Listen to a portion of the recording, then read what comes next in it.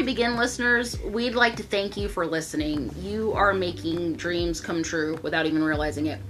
Please subscribe wherever you listen to podcasts. You can find me on Apple Podcasts, Google Podcasts, Spotify, Pocket Cast, and RadioPublic.com. Feel free to email me as well at melodymaytalkabout@gmail.com, and you can find us on Facebook as well at Melody May Talk About. Thank you again for listening.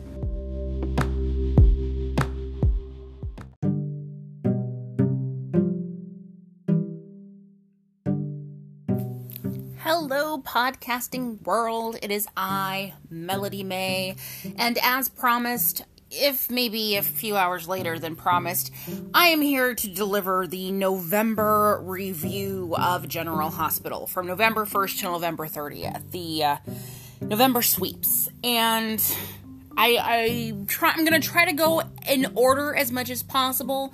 I may end up just kind of giving roundabouts with regards to each character. That may go easier or flow better. I don't know. We'll see how it goes. I'm by myself today, so no introductions of anyone else. You are only going to hear the sweet melody of my voice. Melody's voice. That's funny.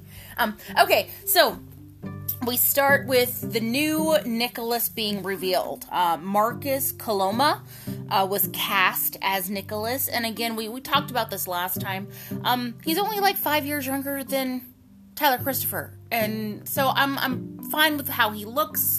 I don't care that if he looks like he might be a little bit shorter. None of that is important to me. I'm just happy that the character is back. Let's see what he can do. I'm kind of wondering how long until Ava realizes she's not crazy. Just in the aspect of how long is he going to make her wait? How long until Laura finds out and Spencer comes home? Those are my main questions. How many people are going to know before that happens? Because it just seems like they keep rolling out people now that, you know, he revealed himself to Carly, and it's just a matter of time. I have a feeling he's going to go back to Ava.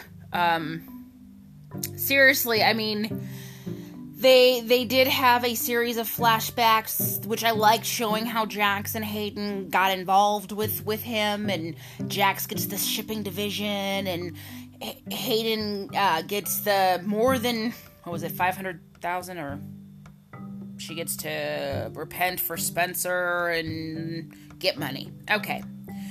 I have to say, when they did the flashback and she was like, "Dear husband," I was like, ooh, dun dun dun. Like, I forgot they were married. So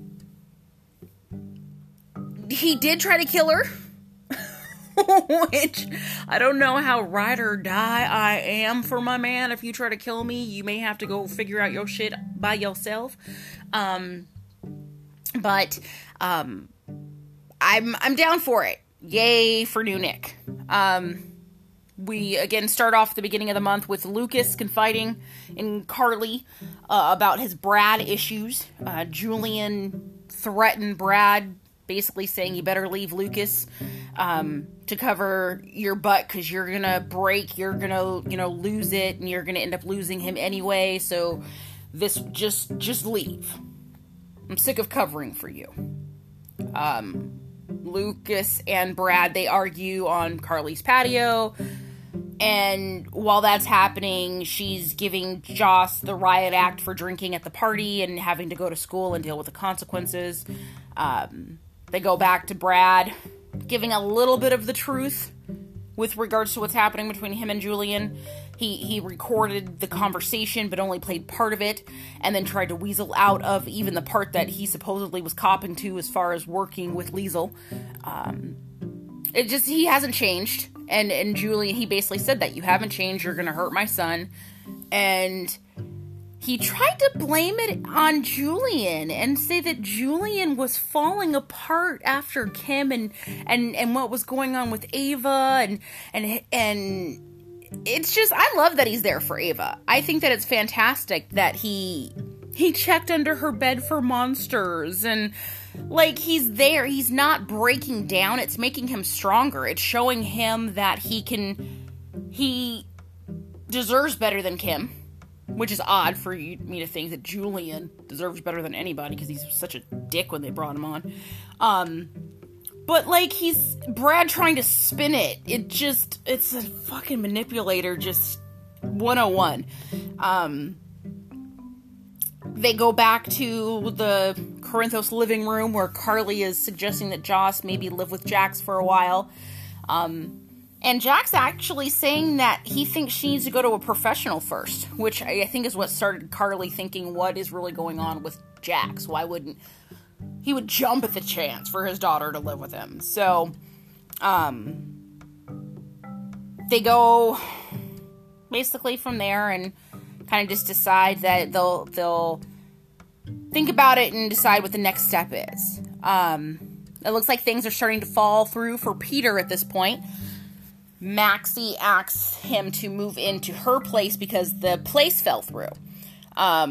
He finally broke down and was like, okay, Lucy, go ahead and put my bid in.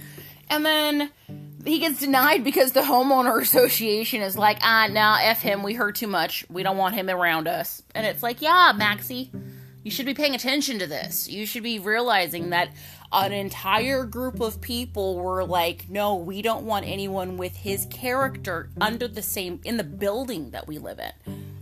But she's like, no, instead, you should come to my house and live, where your brother used to live and sleep on his side of the bed, raise his son, come live in our apartment. And it's just, blah.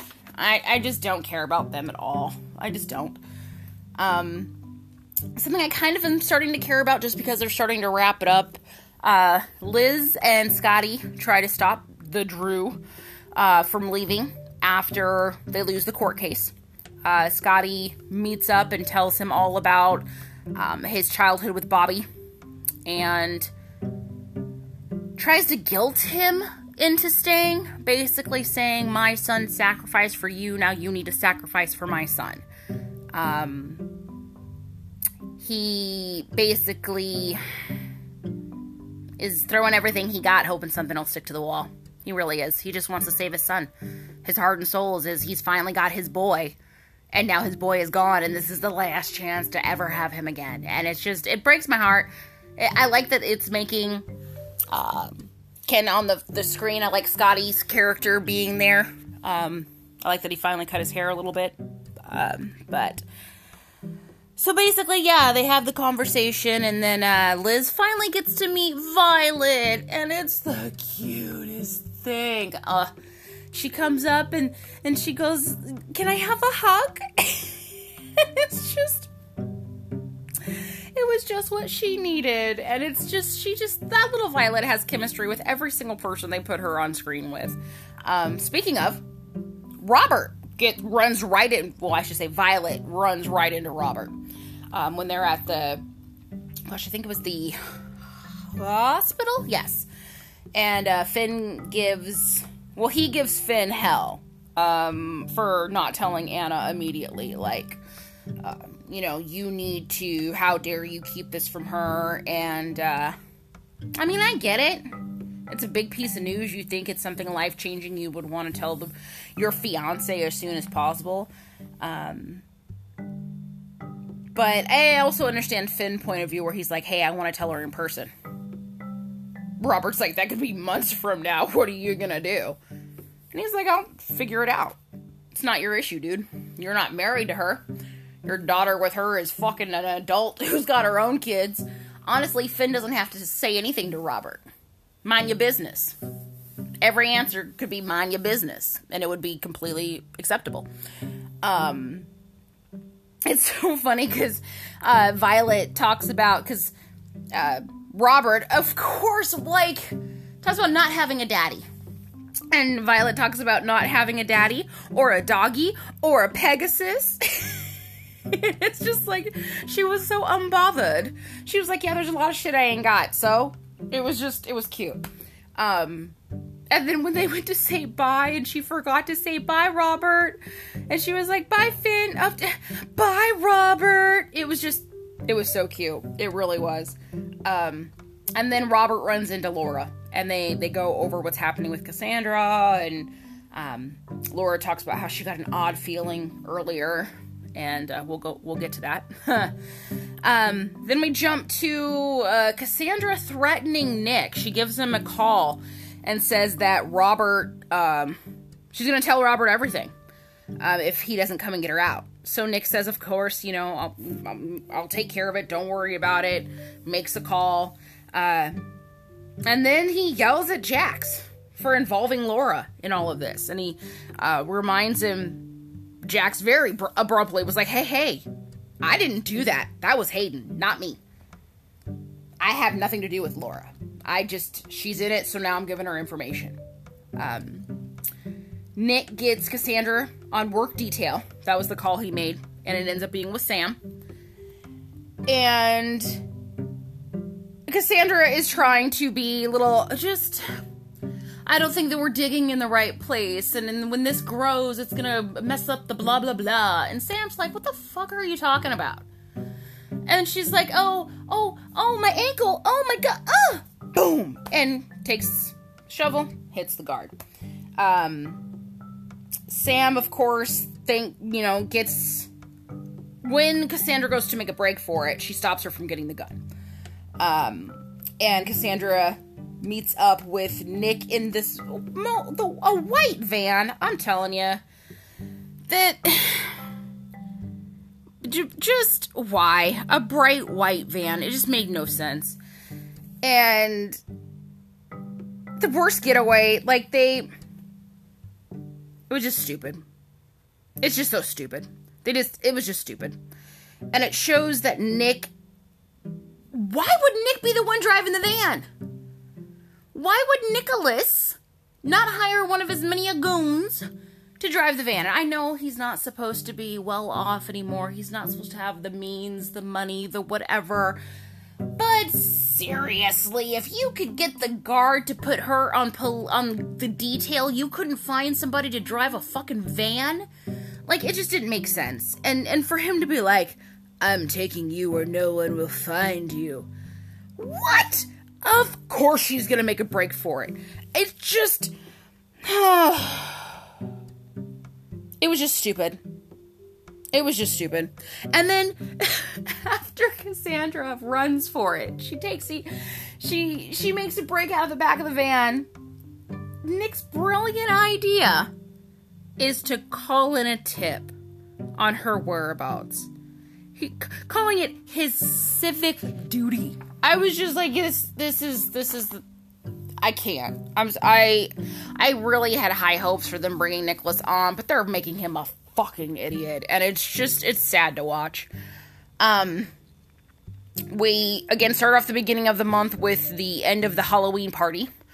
So we've got Nina forgiving Liesl, and Liesl warning Valentine about the samples, which at that exact moment Curtis and Jordan are having checked, and Nina watches Liesl and Valentine from across the room. And just kind of has this look on her face, And I'm like, yes, realize it, chick, realize it. Valentine, of course, asks if she wants to, still look for her daughter. I want to give you that gift of still being able to look for your daughter, and it's not fair. And she says no, and that her baby was never born, and her mom lied, and she's done looking, and she just can't take it anymore. And she tells him, you're already more than enough. And it's like, ugh. Okay, well, the best award goes to you, because how could you look him in the face and say that? Excuse me, you've already done more than enough. And she said it, and you're looking at her kind of like she looks at him I know. But also kind of it's okay. I don't understand. That one kind of perturbed me a little bit, because it was a little bit of both. And I want her to play it harder. I want her to give him these glances to where he kind of questions it. I don't want him to see it coming, but I want him to be like, she's acting a little different. Maybe things have changed her a little in some way. I don't know. Anyway, so Alexis is at her house, and she has Neil over, and she's not feeling very good, so she sends him home, and she falls asleep on the couch, and Molly comes over, and she's banging on that door. She's knocking on it. She's like, Mom, Mom, Mom. She can't get it. The bitch had the key the whole time. After a knock, I'm just opening my mom's door. Like, I'm not going to sit there and bang on the door for 15 minutes and then use my key. She's supposed to be smart. I didn't get that. But they get her to the hospital at some point, and she's noticing rashes on her hands. Finn is examining her, and he's like, when did this rash start? And she's like, oh. And so they admit her right away, and she's losing feeling in her hands, and Finn's doing all these pressure tests, and she's like, I don't understand what's happening. And she goes to brush her hair, and a chunk falls out, and at the same time, Kendra is in the back of Charlie's throwing out the container. Just as Julian comes out and sees her, doesn't see the container, but sees her back there, and they talk, blah, blah, blah. He throws the food away. They walk through the bar. I think we talked about this the last week of October. And the next week next day he comes out and there's dead rats. Okay. You know, there's rats by dumpsters. I don't know if I ever see a bunch of dead rats. You know, that is, I guess, odd if you don't have a rat problem. And so they're trying to figure out the testing. They're testing her in the hospital. What's going on? While this is going on, again, remember that Brad and Lucas are going back and forth, and so Bobby has a run-in with Julian, and she reminds him, and then we're going day by day here, so this isn't all just one day, we're just basically rolling through. I'm not going to give a day-by-day breakdown, this is just how the story progressed. Bobby reminds Julian that Lucas has one father, and I love this because this is when we get to this is the flashback episode, or the ghost episode. Julian tries to plead his case to Bobby, but she ain't buying it. She's like, you are not his daddy. You just came around. Okay? And this is when Brad comes back. Ex-Tony Jones makes his ghostly appearance. And he comes to Lucas Lucas is sitting there at his grave going, I wish I could talk to you. Like, I need my dad. And he comes and gives him, words of wisdom, as all ghost parents do. About being a parent and how hard it is to try to be perfect and to remember the little things and the happy memories and use those against any doubt or uncertainty he has, and just all the good stuff ghost parents say to you, they build up your confidence and then disappear.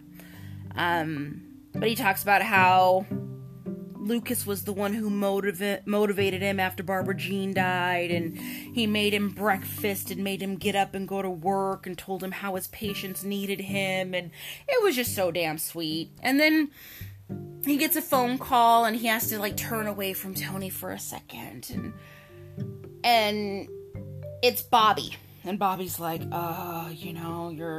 Julian's been around, I don't know he won't leave, what do you want me to tell him? Tell him I'm with my father. Click, hangs up. Turns and looks, Tony's gone. Ghost Tony, I guess, went through the phone. Because the next thing, it's Bobby. And she's standing next to the pictures of all the people who've worked at the hospital, and she's right next to Tony's picture. And then Ghost Tony comes up and he kind of puts his head against hers and kind of kisses the top of her head and trust your heart. And the phone rings. And it's just cute. I mean, I love that they got to bring him back for a minute. I wish they would do something to where now that he's kind of said his goodbye to them, maybe they could bring him back as a new character. Can we do something else? Can we bring him in as somebody who works with the police department. We don't need another therapist, and we don't need another attorney. Can we give another profession a chance? Can we give anybody else? We just got a new teacher. I don't like the new health person that came on. I don't think she's gonna make it another couple episodes anyway. But there's gotta be something. I mean, I just miss seeing him on the screen. They showed that picture of him, and I was like, oh my god, right? I forgot he used to be on this soap, and it was so good, But anyway, I digress. Sorry. Next, Nina goes to Jay's grave to confess her anger, and I am loving this. She is talking like she is almost to a mirror. She's finally letting some stuff out that we've been seeing build in her for so long. And then Valentine's bitch ass shows up and tells her, you can confide in me, you know. And it's just like, she was about to say it. She was about to let some stuff off her chest, and he just stopped her. So they sit and they fret about Cassandra and her breaking out of custody again and reminiscing about all the stuff that, has happened in their history. And Nina kind of starts to show empathy towards Sasha being poisoned and saying, even if she did this, you remember her in the hospital and she was weak and she was trying to be strong for us and she almost died, and her face shows a softening. Like, I'm hoping she's really not as mad at Sasha. She's letting that kind of go, and her anger really is towards Valentine, so once she lets that go, she can go to Sasha and be like, again, he knows how to manipulate. You get a mulligan on that one, you mess with me again, and it's off with her head, but we're cool right now, just don't mess with me. That's what needs to happen. I'm hoping. Again, Nick is in that white van with Cassandra, and she runs off, and he calls in the tip, and again, I just have to keep saying, why was he driving? Why? Keep going back to that, just why? Curtis is beating himself up about what happened. He keeps asking Sasha questions. He wants to try to figure out how she possibly did this on her own. Where did she get the samples? What's going on? This is my friend, and I was the one who pointed you in her direction. And Michael jumps into her defense real quick and is like, whoa, you ain't no cop. I know my rights. She ain't gotta say nothing. He knows it's personal, but Sasha asks him to just leave it alone. It's Nina's happy. What do you want her to do? Be miserable? Valentine loves her, and that is all that matters. And Curtis is not going to let it go. He's just not. I'm going to take a pause for just a moment. I'm hoping in our next segment, the fiance will be able to join us. I'm just going to take a quick break. Thank you so much for your patience. Again, guys, I know I'm going through this really quickly, and it's just because we've got, it's a 30-day, or not quite 30-day. There was a lot of preemptive shows because of the stupid impeachment stuff. But again, anything to get Orange out. But, that's political, and I said we don't do political here. So anyway, again, sidetracked. I will be right back.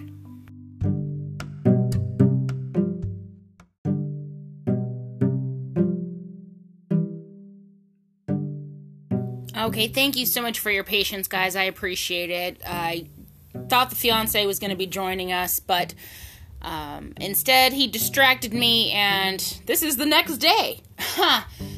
Anyway, the holidays are coming up, and I was just catching myself trying to rearrange and get ready for the flood of holiday decorations that are going to be coming in here, and I had to remind myself, don't get distracted by something random. Get your butt in here and finish recording. So, we're back. Hi. Thank you for your patience. So, I think we left off with, Brad being at Carly's with Lucas. And no, I'm so sorry. We're past that. Yeah, we're to the point where now Cassandra gets away from Nicholas. Because again, Nicholas is stupid and is like, basically tells her that their partnership is over, and she makes a break for it. And she goes to Kelly's, runs into, again, Charlotte. I don't know. I mean, she's a Spencer, so she probably thought she could handle herself. She'd be okay. Daddy would save her and whatever. And later, after Lucas realizes that, where Brad is, he goes, and Brad tells him that he could have stopped Cassandra, and that it was the first time Brad actually kind of seems a little bit human to me, caring about somebody else. I mean, I know he seems like he cares about Lucas, but for him to actually be like, dang, I could actually help that little girl. It was nice for him to show that he actually cared. He basically let him know that he has no intention of leaving him and Wiley. That could have been a dangerous situation, but he loves him. And then they cut to the dock, and Cassandra's reaching out to Valentine. She was on the dock when she called, and Valentine and Nina were in the police station with Lulu, and Nina does her stupid distraction, yelling, causing a scene, blah, blah, blah, so Valentine can walk off. Nobody looks at Valentine. They're so enthralled by the fact that Nina said something outrageous that he's able to go and negotiate with Cassandra. And he agrees to her terms, of course. Whatever she wanted, he was going to say yes. So the whole Maxie and Lulu even being at Kelly's for lunch and gossip. How do you keep your kid? How do you not know somebody's talking to your kid? I could be having an in-depth conversation, and every 10 seconds my eye's going to cut to the right, and I'm going to look at my kid. I do that with my kid in the room with me, let alone across the freaking room with people in between us. So I was just like, I know she's supposed to be like 10 or whatever, but I just was like, that was kind of Lulu's bad for taking her eyes off of her in the first place. Seriously. Also, they could talk about Dustin, who I don't care about Dustin. They're lukewarm. I'm ready for them to give some backstory about him to make him a little grimy. Show me something. Because right now, it seems like they're giving Lulu somebody else to get under to take the sting away from Dante, because I think they finally realized everybody was sick of hearing Dante's name if you weren't going to bring him back. But it's kind of like, could we have had some kind of chemistry build-up? It was like, oh, he's your driver. Oh, now he's in your bed. It was just, I just don't care about it at all. I mean, I guess I care about it because I'm talking about it, but when it's over, I'll be happy. So Jax goes to Ava's hospital room and basically is, saying he's checking in on her. And at first, she's like, oh, like, you, that's really sweet, you care. And after a while, she's like, wait a second. Because he makes this point of talking about work.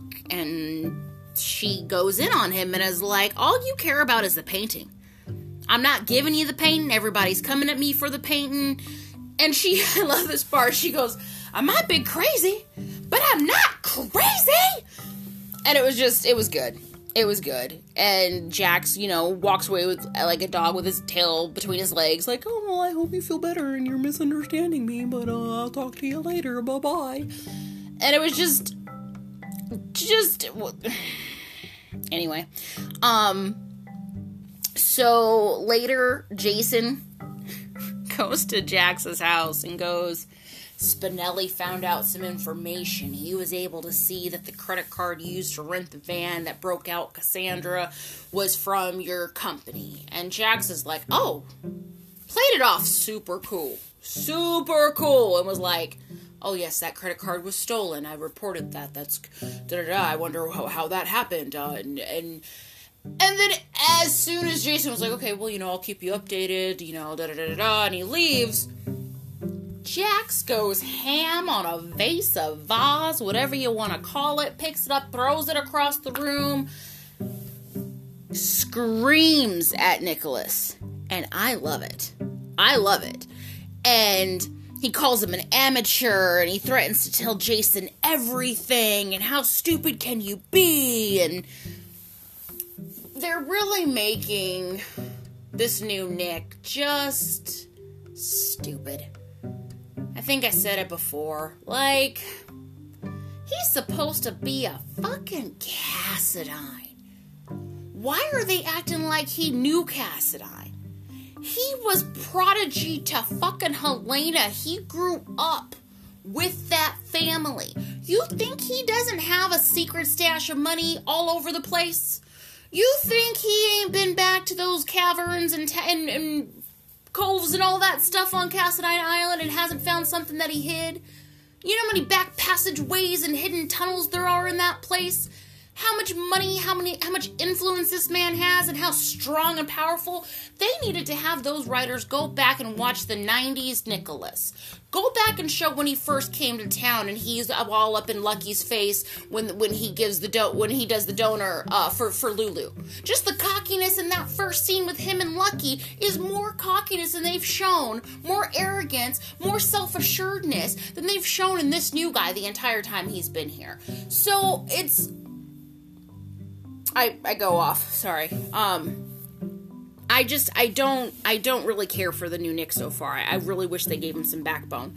I wish that Tyler Christopher wasn't going through such a personal issue in his life right now, and that he and GH were able to come to some kind of resolution, some kind of understanding, some kind of negotiation agreement. Because, in all honesty, all they're doing is showing me that this guy's not Nick. I'm trying, and I know, I might even sound different than the last segment. I want him to be good. His age is good, the look is good, the hair is good, the clothes are good. I just don't believe it yet.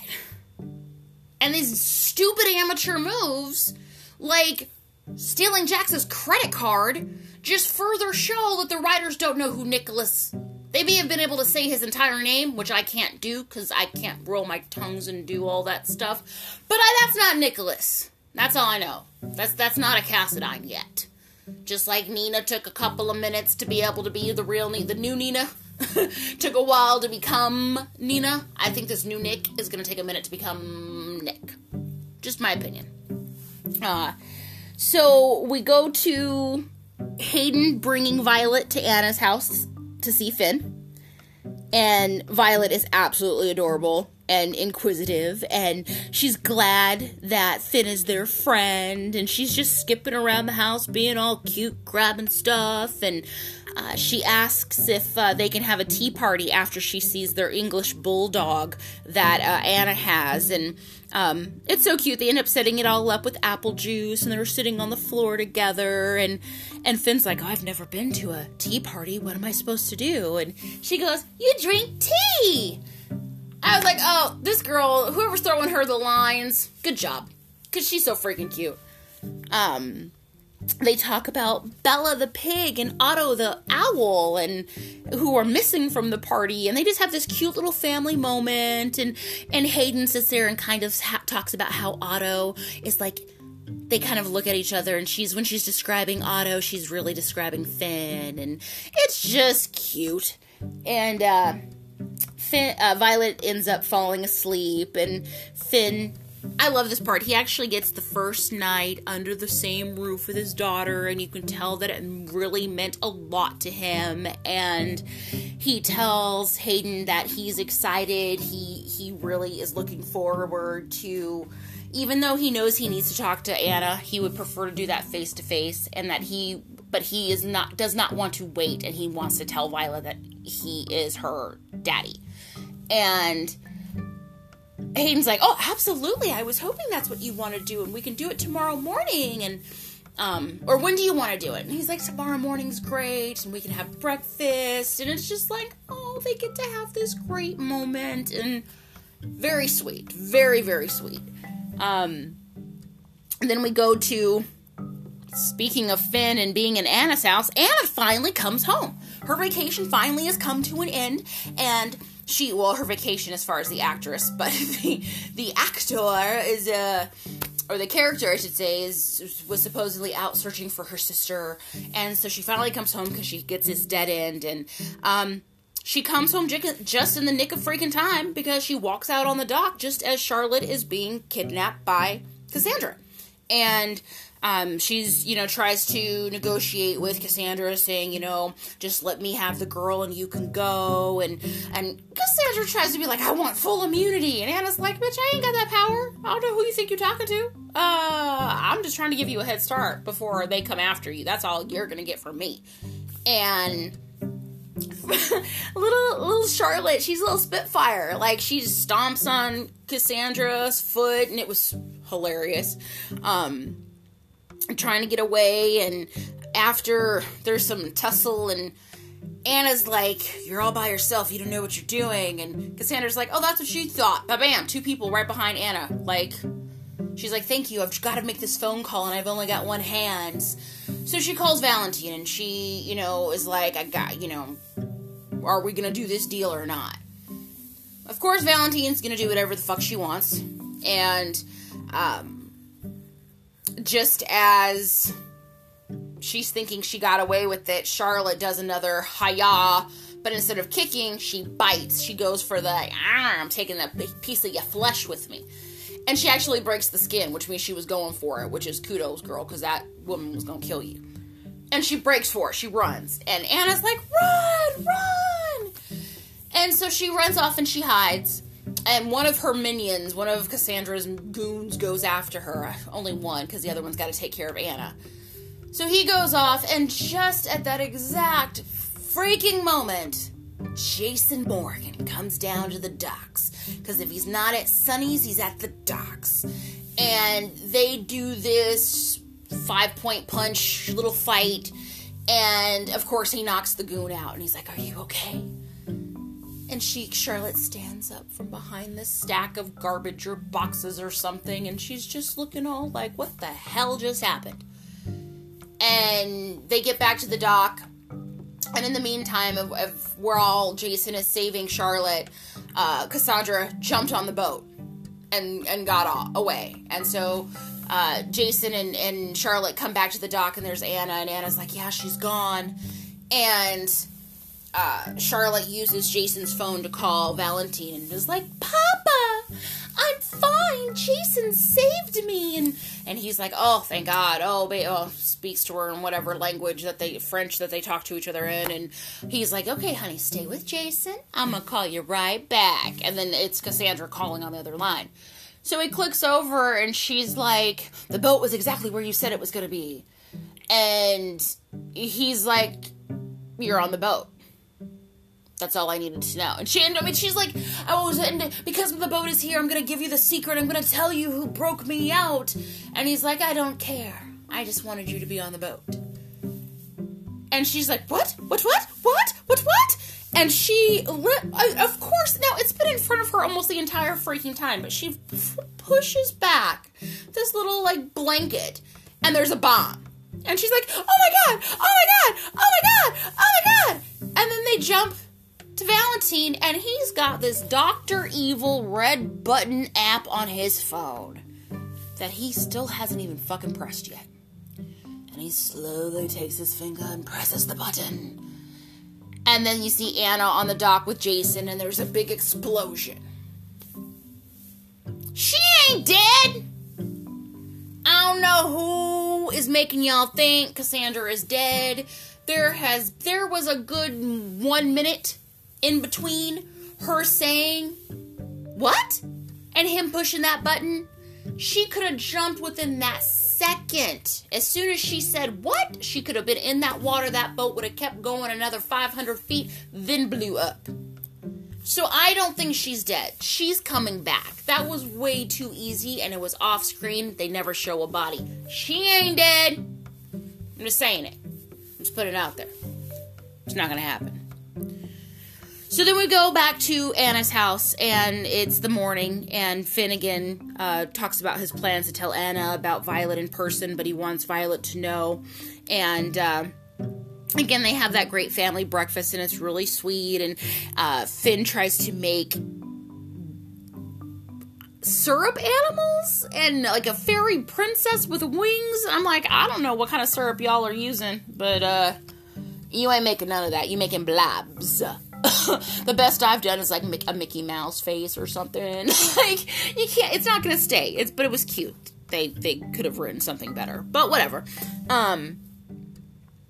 Anna ends up, she goes to the station before letting Finn know she's back home. And, again, they're making the dogs out of the syrup, and it's just, he's trying to be such a good dad.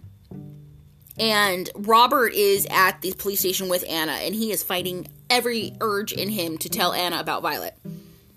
He knows that Finn wants to tell her, and he's just like, there's something important, there's something going on, there's something important. And she's like, okay, well, whatever. And Finn, they jump back to Anna's house, and Finn, is sitting there saying, you know how, I really loved your mom, and she really loved me, and she saved my life, and I saved her life, and she saved me right back, and, we were so in love that we created you, and I'm your father, and she goes, for real? And he's like, yeah. And she goes, so does that mean you love me? And he's like, yes, I love you very much. And she goes, so Roxy is my sister? Cool. It's just, that's all she cared about. She was like, oh wait, you're my daddy, right? And daddies love their kids, right? Oh wait, I got a sibling. Cool. And he's like, if I can ask, can I have a hug? And I almost cried. Because he's such a good actor. It was just, you could tell that he was really trying to convey how much that would mean to him. And back at the police station, we jump back, and Chase confronts Robert, and when he finds out he's an uncle. And at first he's mad, but Robert does try to explain that Finn had just found out a couple of days ago, and Anna, didn't even know yet, and Chase is like, yeah, I'm gonna go. And he leaves. Anna comes home. Finn, I'm home! To find Hayden in Finn's shirt on her couch with Finn. And it's one of those dun dun dun moments. Like, shit's about to go down. Of course, Anna's gonna be civilized, and she's not gonna be, ghetto angry, throwing shit, taking her earrings off or nothing, but, she a fighter, she a spy, she could take her down in one chop.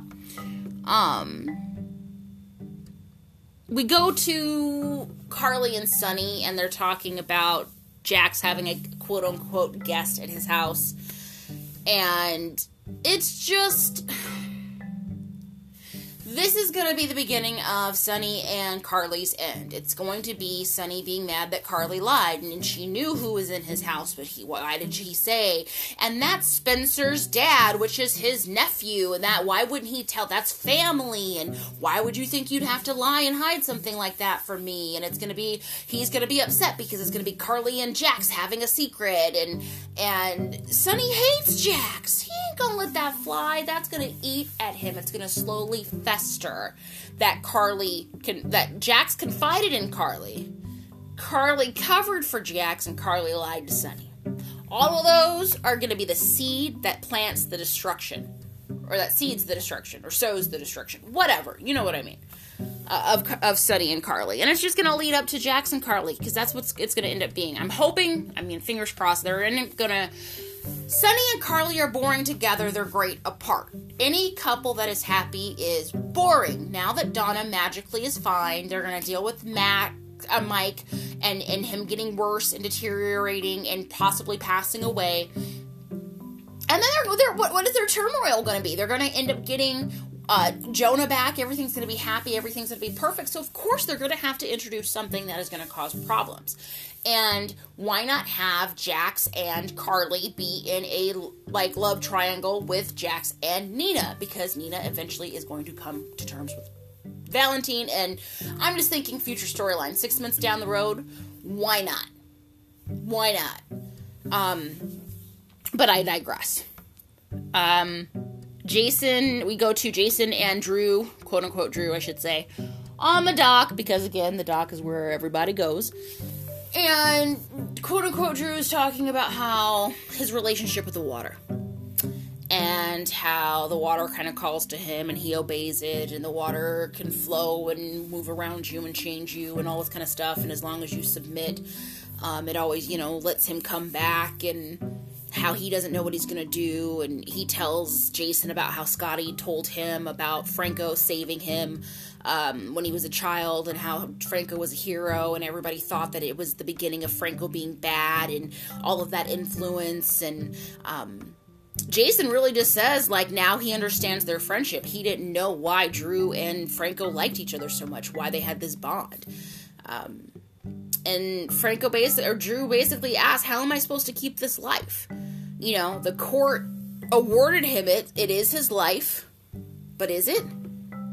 People are hurt either way. And he has to do what he thinks is right. So just like he knows how dangerous the water is and all of that, he feels like he needs to surrender. He's learned, and he,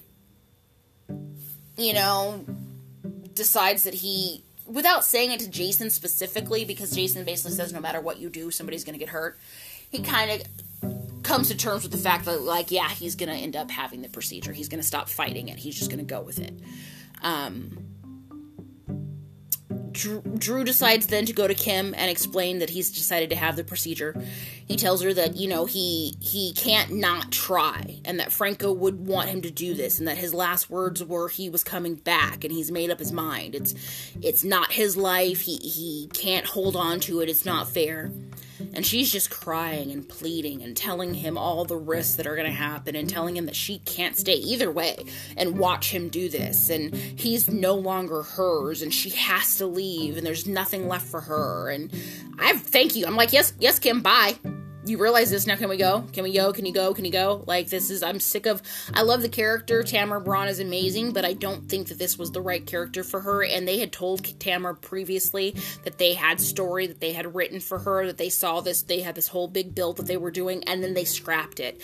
And that's part of the reason why her character is gone, is because they had ideas and then they decided not to do it, and they wrote her into a corner.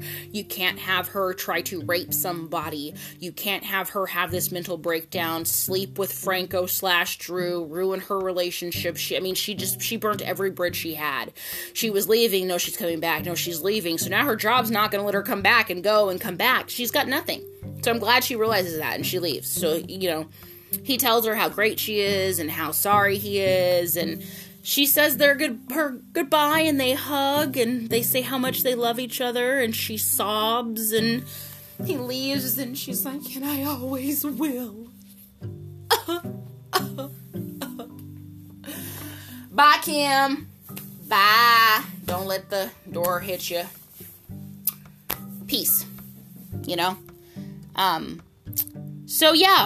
Since we're doing, again, a long review, I think this is a great time, again, to pause for the cause. That's my abbreviation for motherfucking. Didn't really abbreviate anything because I had to explain it. But, whatever. Sometimes that happens. So, again, we're going to take a quick break, and we will be back to finish up our General Hospital month of November review. Thank you.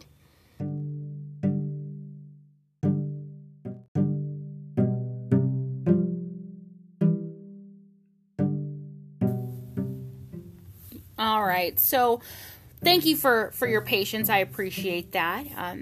We come back to Anna's living room, and Anna talks about understanding what Finn is going through and what a great dad Finn is going to be. And she's worried Hayden knows that too. Just exactly how great that Finn is. And she tells him how he may change, and he wants reassurance that they're as solid as ever. And she's like, of course. She's like, and everything is changing, but I'm right there with you. I'm not leaving your side. We're dealing with this together. Chase messages Finn, and she promises she's not leaving. She's like, I'll be right here when you get back. So Finn meets up with Chase, and Chase tries to be a little bit of a dick, but Finn quickly is like, hey, I did not know about Violet until 3 days ago.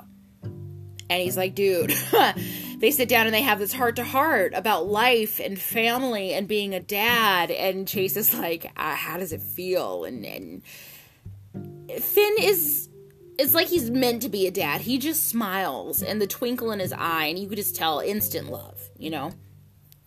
And what Anna does is she's like, yeah, I'm going to be right here waiting for you. Except really quickly, I'm going to go over and I'm going to meet up with Hayden. And they end up having lunch at the Metro Court. And Anna basically calls her out. And Hayden tries to compare them and be like, didn't she do the same thing with Robert? And Anna's like, a little, maybe, but not exactly, you know. And Anna dives into why. Why now? Why are you deciding to tell him at this point? Why, you know, and Hayden's like, well, because she got sick. And she's like, yeah, but there's other doctors. Why did you decide now? And Hayden basically just says it's timing, you know? It was just the right time. And Anna goes, yeah, I was gone. You know, that's exactly what you meant by the right time. Because I was gone. Be honest, it's not about Violet. It's about you wanting Finn. That's exactly what it's about. And I love this because Anna, she gets up to go and she's like, what is it that they say nowadays? I want to make sure we're clear. It's, don't get it twisted. I laughed out fucking loud with that British accent. Don't get it twisted. Snaps for Anna.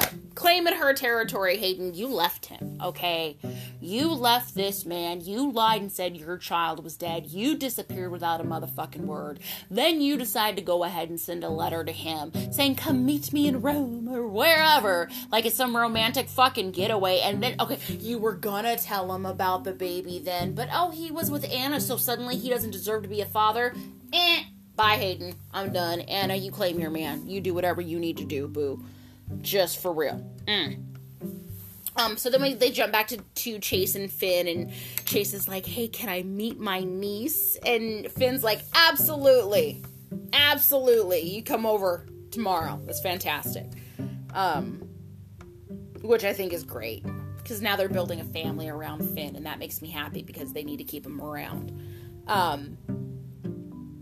We go to the hospital where Alexis is in the hospital again. Remember, she's been there for a couple of days. They found out she had rashes on her hands. She was feeling she was losing feeling. He was pressuring, doing all this stuff. And TJ hears Alexis joke about the dead rats and realizes that she may have been poisoned because they've got similar characteristics of her symptoms are the same as somebody with rat poisoning. So thallium, I think it's called. So they do the test, because Finn's like, yeah, no, wait, yeah, now that you said that, TJ, that actually, we should definitely check for that. It's something that's supposed to be banned from, since the 60s. And, yeah, there you go. There she's being poisoned by rat poisoning, and I'm sitting here thinking, so that was the brown stuff that she was shoveling into that supplement container. And again, of course, they show her throwing things away at the back of Charlie, so now they can go back and Julian can say, hey, I saw her there, blah, blah, blah. So at least they're tying it up. They're wrapping it up, which is fantastic. We go back to now that Kim's about to leave the apartment, and she gets a knock on the door. It's Hayden. Hayden is moving into Kim's old place. So they bond a little bit before Kim leaves. They go room to room doing measurements and stuff like that and talking about the sound quality and how it's a good place to raise kids. And, a stuffed animal falls out of Kim's purse. So Hayden's like, oh, so you're a mom. And, so you do know this is a great place. And, she can kind of see that she gets a little bit sad when she says that. And she goes and she grabs a bottle of champagne or wine. I think it's champagne out of her bag. And she's like, we should celebrate. We should toast. And Kim's like, no, thank you, but I should really go and, and enjoy the place. And it's a really great place to raise a family. And then she leaves. And it's like, okay, again, bye. Adios. So we go to Elizabeth. And again, Cameron and Joss and all of them, they got in trouble for drinking at the Halloween party. They ended up getting detention at school. Joss gets her phone taken away from her, and she gets this little flip phone that can, she can only dial out, basically. She can use the computer downstairs if she needs to do her homework. Well, part of Cameron's punishment is he has to go over to Sonny's and apologize. And Elizabeth takes him over there to get a talking to. And while he's there, she goes back to the hospital, and Drew finds her to let her know that he now knows about Jim Harvey. He respects her for not betraying Franco's trust and not telling him about it. And not crossing that line because she loves Franco so much she doesn't want to, embarrass him or whatever. Drew's really touched by it. He thought of Franco as a stranger before, but now he thinks of him as Bobby, one of the few childhood memories he has. They include Bobby, and he owes everything to him and his life, him being a Navy SEAL, him meeting Kim, him having his kid. It's all because Franco sacrificed himself from him, and it's time, that he give back. I'm like, finally, thank you. Can we wrap this up? You were able to wrap it up in a way where you gave Drew the choice, and it was his, you're still making him a hero. You get to leave Franco a hero. This is a great way to redeem Franco. Can we just get this done? He says he owes it to Franco to give it a try. So Liz just says, thank you. Drew says he's ready to get this done. And so Liz offers to call Andre for him, which means, yay, he's coming back, which is awesome. We jump now. Sam goes to court. Sam has decided that instead of having a trial by jury, she has decided to have a bench trial. And so she goes to court. And the prosecuting attorney is a dick. He grandstands. He comes in late. He talks about Shiloh like he was this messiah, doing good for the people and all this crap. And the judge calls him out right away, which is great. Basically what ends up happening, and I'm just going to sum it up because I really don't care that much about Sam and Jason, is that the judge says Jason wasn't defenseless, that Sam is not guilty of murder, but because Jason was not defenseless, she's guilty of manslaughter, and she gets 2 years. That's what you get for going for a bench trial and leaving it up to just a judge rather than a jury, because a jury would have heard about Shiloh and everything he did and been like, But then you run the risk, again, of Dawn of Day people being on the jury, so it's like, oh, I get it, but I don't. It's, yeah. Diane's not going to leave her in prison for long. They're going to give her time served. She's going to get parole. She's going to get an ankle bracelet. She's going to get, community service for a year, whatever. It's gonna be her and Cam, cleaning up parks and shit. But, she did shoot him in the back, and Sam just cries, and she tells Jason to tell the kids that she loves them and not to bring them to see her, and that she's taken away, and Jason looks all serious at Diane and is like, fix this, save Sam. Duh. What do you think she's going to do, Jason? Your little stir and rot? She did say that, it's kind of unlikely that they're going to get much leeway on this because it is already a lenient judge, so she'll see what she can do. The stuff that we talk about in the spoilers that are coming up at the end, I'm thinking that's what's going to be the resolution to this, so we'll get there. We go to Julian's bar, and he has just had a run-in with Brad, and he is not happy. He decides he's closing that place down early. He needs a break. Kicks everybody out. Everybody's gone. Except one person. And this chick's just sitting at the table and orders her drink. She's like, I ordered a drink. I seriously doubt you're going to be kicking me out of here. It'd just be easier to give me my drink. So Julian sits there and, talks it up with her a little bit. And, she basically is the words of wisdom that he needs at the moment and tells him to cut bait with his shady business partner that he's complaining about, meaning Brad. So he's like, yeah, you're right. Thank you so much. I really needed to talk. I appreciate it. And goes to give her money. And he's like, you probably would have made more tonight, blah, blah, blah. And she's like, excuse me? Do you think that I'm a prostitute? How dare you? And, storms out. And he's like, oops. My bad. And it's funny because he actually takes her advice seriously. Brad comes knocking on the door like, hey, Julian, we gotta talk. Julian walks up, closes the blinds, turns off the lights, and walks away. Sorry, Brad. He's done. You didn't want to listen to him. He said he was done with you. He meant it.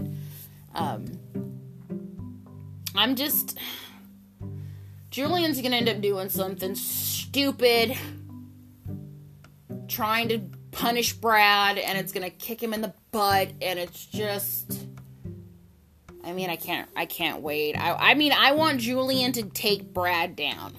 If Julian gets taken down in the process, whatever, as long as Brad's gone. That's really all I care about, to be honest.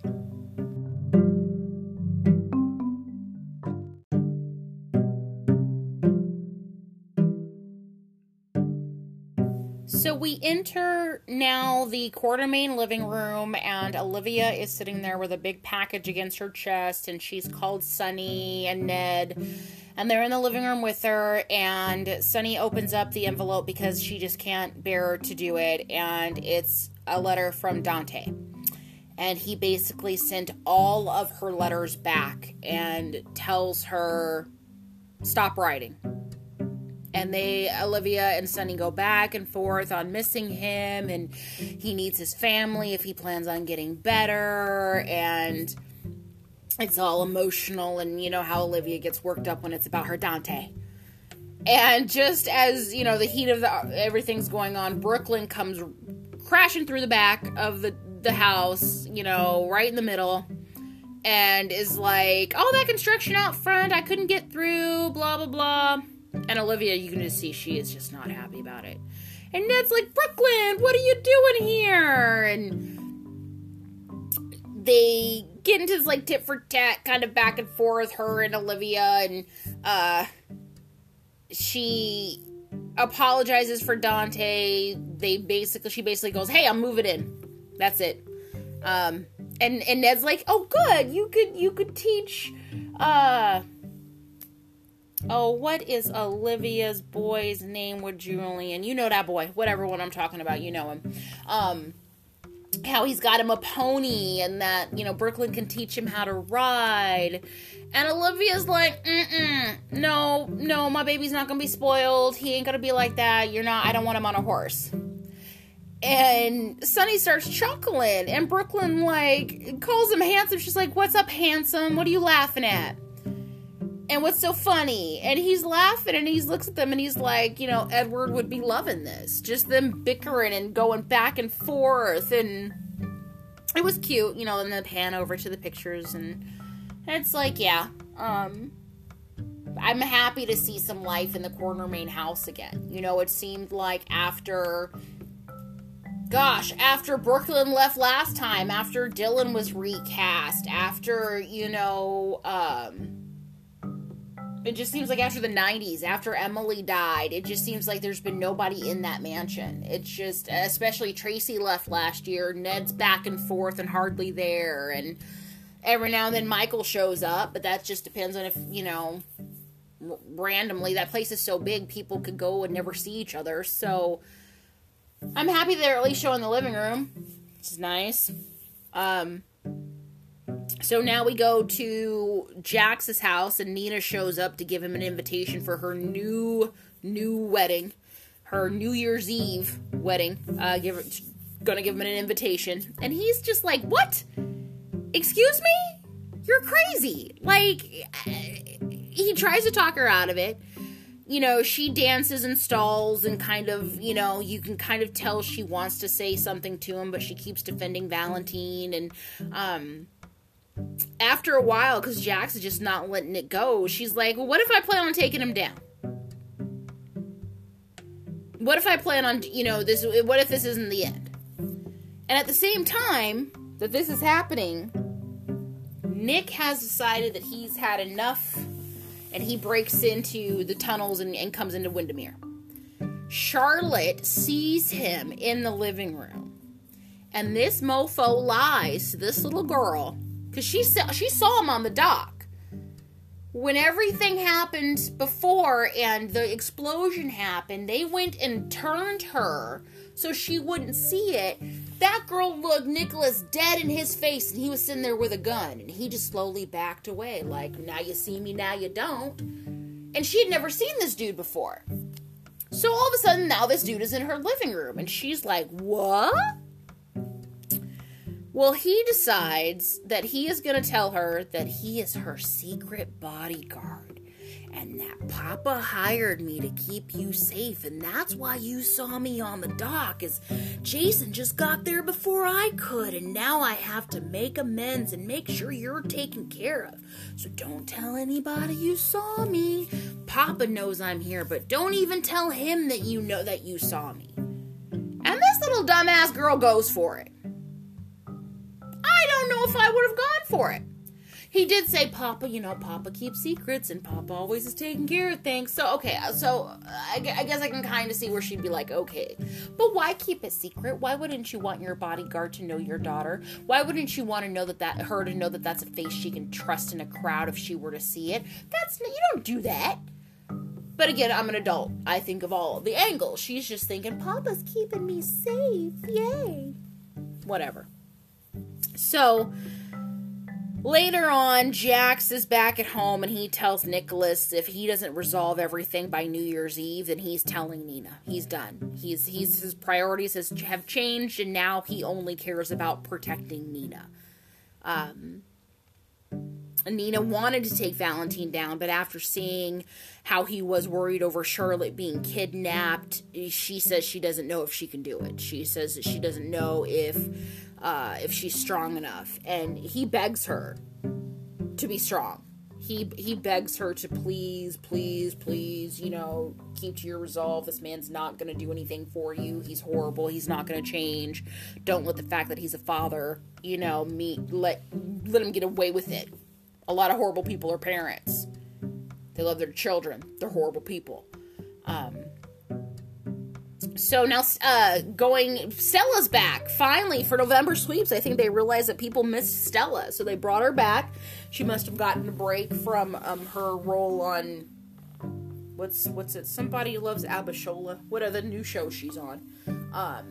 So she comes back, and she has a quick little meeting with Curtis and Jordan, and she says how much she loves London, and how her visiting the family has been fantastic, and how she's just there to get her passport, something, and she's going to be heading back, and they break the news to her that TJ wants to propose to Molly, which is so cute. I'm sorry. TJ sat them down and was like, I really love Molly, I want to be with Molly, and Jordan was like, hold up, y'all are young, what are you doing? You're stupid. No, you don't marry the person that you went to high school with. No, you need more life. And so, but, eventually Curtis talks her down, and she realizes that she has no control over his life, and that he's a smart kid, and that him and Molly are going to be fine, and, so they tell Stella to brace her for what's going to happen. And she's just like, he'll talk to me when he's ready. So then she goes to see Mike, because it's been a while, and she realizes how gone he is. He actually thinks he's at the track, and that, he's in his early 20s. He's looking, he asks her for a scotch, and make it a double, because he's feeling lucky, and, her face just says it all. She's like, oh, no.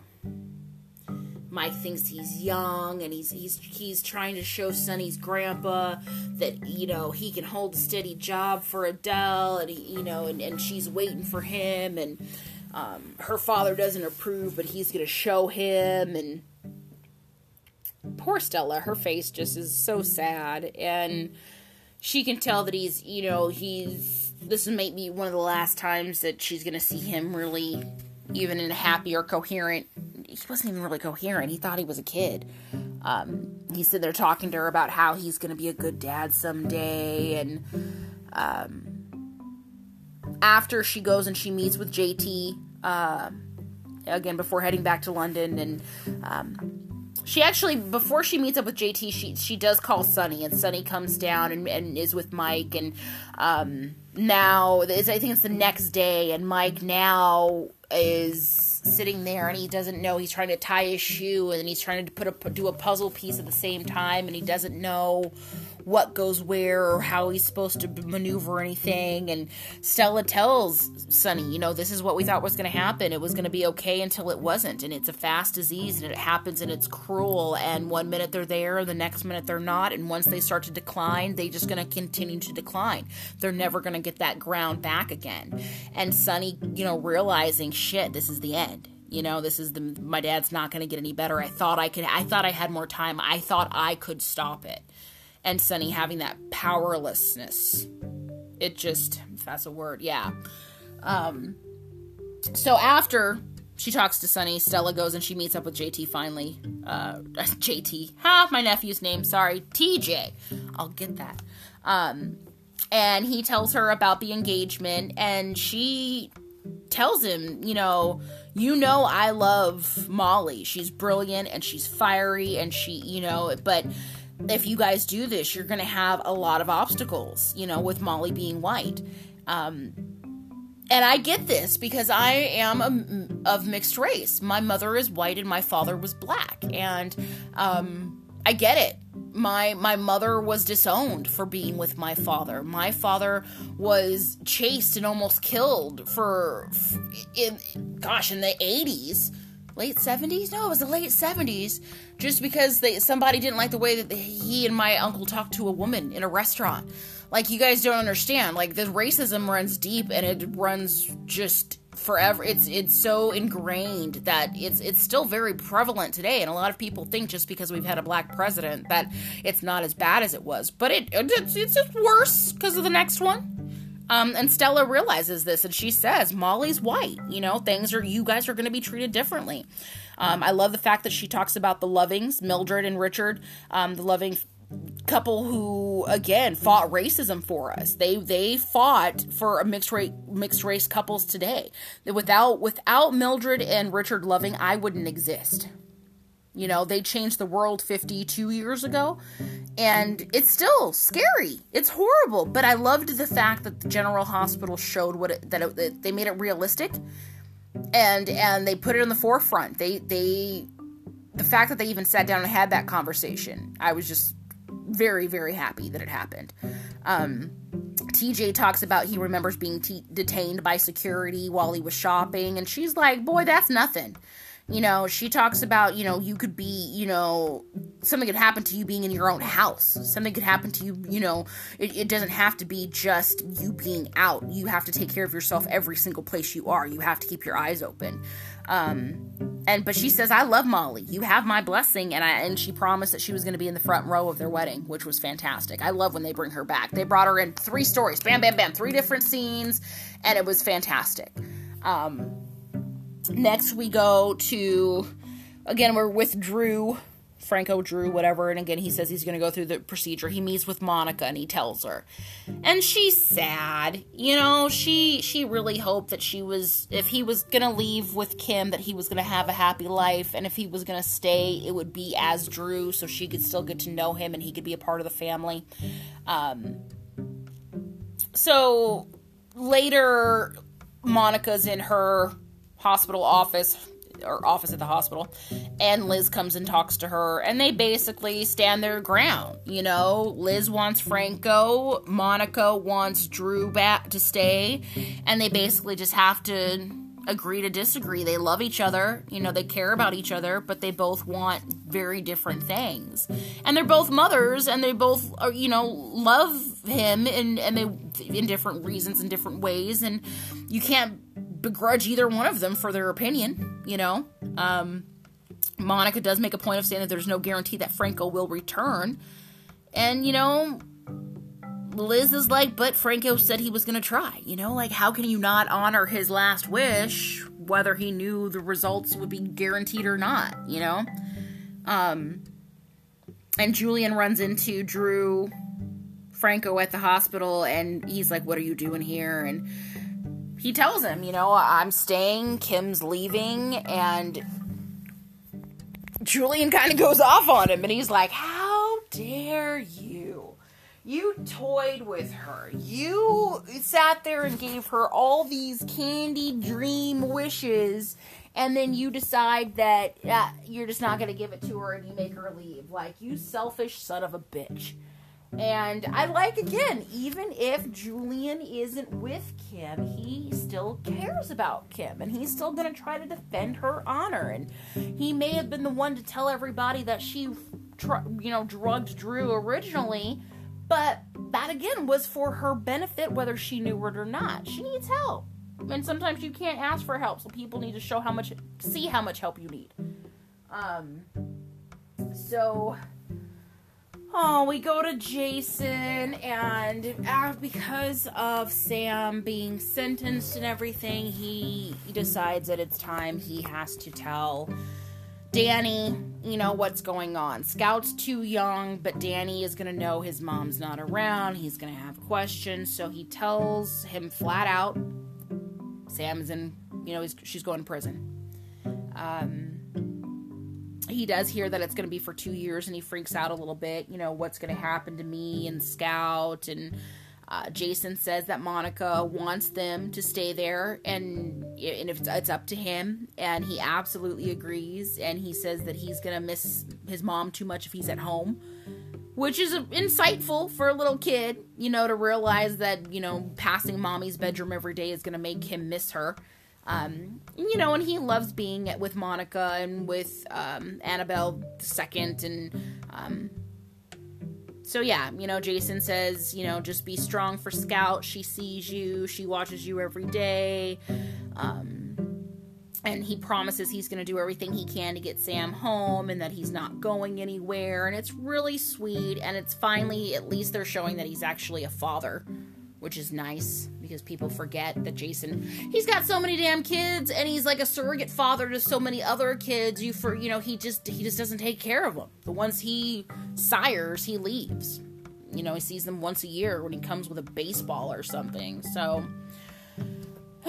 interesting. I'm gonna be just right back. We've still got quite a bit to talk about, and to be honest, I'm parched and I want to stretch my legs. And the fiance should be home soon, so maybe I can have him hop on to this last segment with us. So again, thank you so much for joining us, and I will be right back.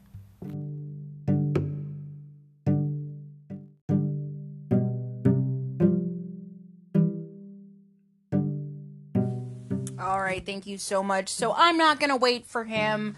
He will get here when he gets here. I got to keep this ball rolling. So, we go forward, and Hayden gets summoned to speak with Valentine, not knowing that an impatient Nick was at Windermere earlier, and he thought that because, playing dead, that it'd be the perfect time to just take out Valentine. Stop trying to play games, just take him out.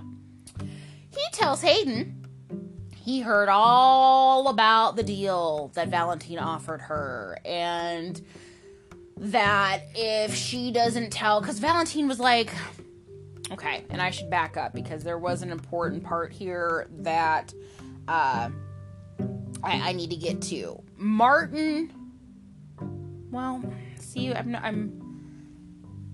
Valentine knows that something is going on with the painting, and he knows that Hayden has been asking about it. So he basically says, if you don't tell me what is going on, basically I'm coming for you. You know I can do some grimy stuff. But if you tell me, I'll give you $250,000, So she, of course, had to accept it, because Valentine's sitting there threatening her to her face, and if you, what are you going to do? Say no? So she points it out to Nick. She's like, I was threatened. You heard it. I had no choice. And he's like, look, I got you into this. Let me get you out. I need all the allies I can get. I wanted to bring you in as part of making amends and to show good faith, but I can't let you get hurt.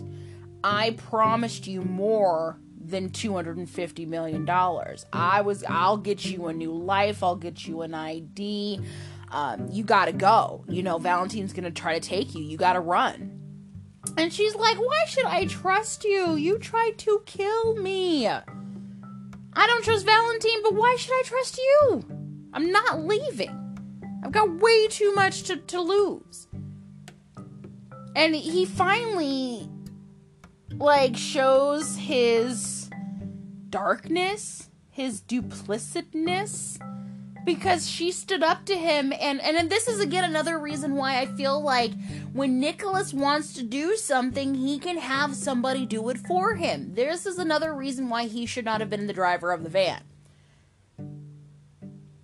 What he sets up, what he puts in motion, just... Okay, so what he ends up doing is he leaves, and she is calling Finn.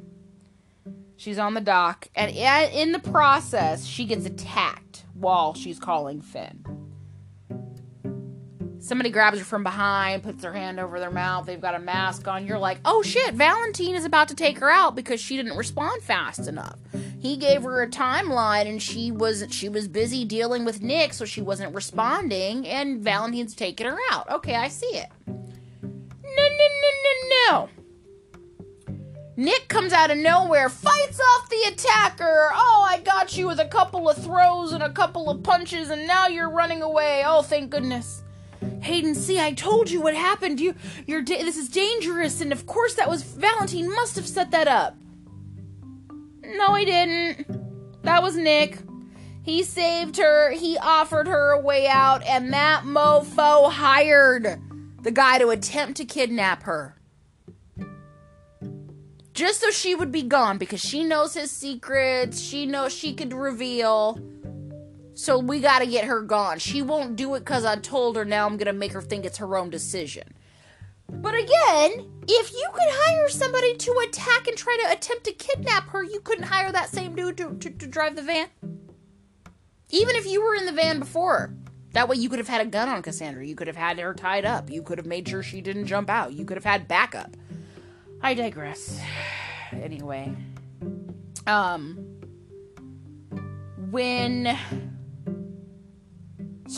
So now we go and fast forward a little bit, and Laura is at Jax's house, and they're talking about the codicil and the painting and what they're gonna do, and magically there's a knock on the door. Martin Gray shows up. I'm like, who? What? Why would Martin? Okay. But Martin shows up, and he basically says, I have a client. I'm not going to tell you their name, but they have a painting. The painting in question, here's a picture of it. Yes, of course, they have it. Here's proof. And, they know that you are looking for this painting, so they're willing to offer you first dibs. Laura and Jax are like, what? What's your client's name? And he's like, yeah, I'm not going to tell you. So they're like, okay, thank you so much for your information. That's fantastic. Thanks for showing us the little picture there on your little laptopy. That's fantastic. We'll talk about it. We'll give you a call. Martin leaves.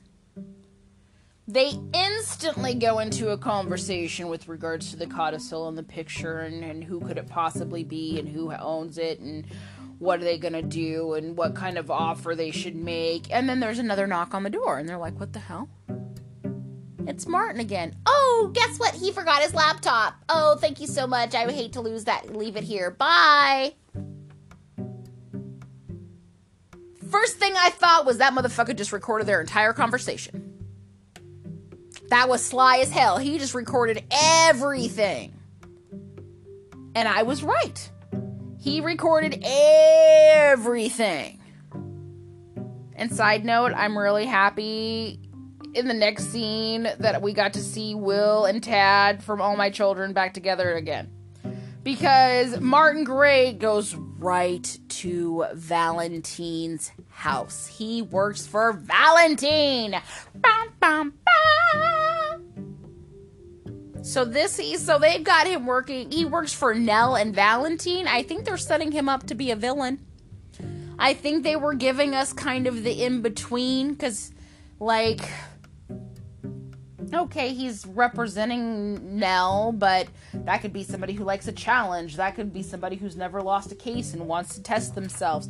It could have been a number of different things, but as soon as I saw him walk into Valentine's house, I was like, no, he dirty.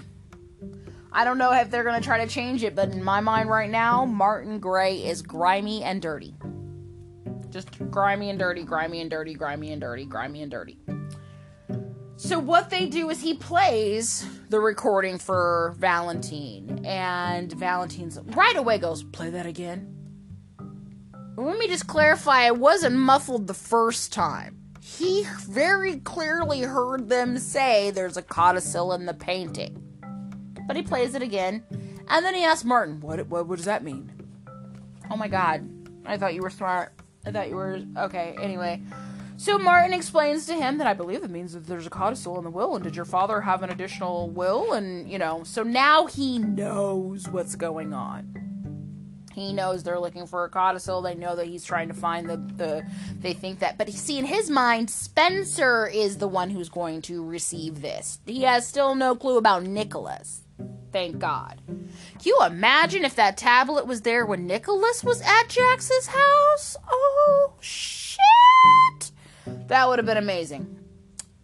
Oh, that would have been amazing. Okay. So now we go to the hospital, and Alexis is in her room, and she is talking to Neil, and he is talking about how he believes that maybe it's possibly Kendra who is behind all of this, and how she didn't start getting the symptoms until after she started taking the supplements, and he understands that she had them tested and everything, but they were never, what she got was never sealed. So Kendra comes in, and Neil is hesitant to leave. He really doesn't want to. But at this point, Alexis is kind of boo-hooing, brushing off whatever he's saying. And Kendra tries to give Alexis something to help calm her nerves. And Alexis is like, no, thank you. I'm really not looking to, maybe, okay, thank you. And just then, Neil comes in, and she quick palms the pill and doesn't take it, and gives it to Neil and tells him that his paranoia is contagious and that he needs to go have it tested.